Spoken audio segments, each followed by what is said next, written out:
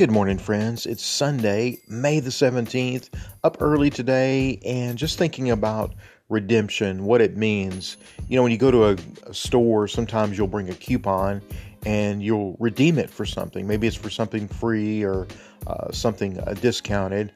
And I think about that in the Christian life, how we've been redeemed, we've been forgiven, and how because of what Christ did, forgiveness, we receive redemption for our lives, changed lives.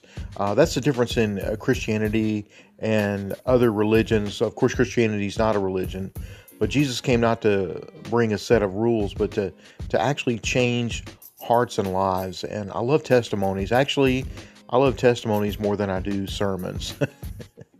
Because it just shows the changes of people's lives. You hear people that have been through the most horrible things, and yet their life has been completely turned around.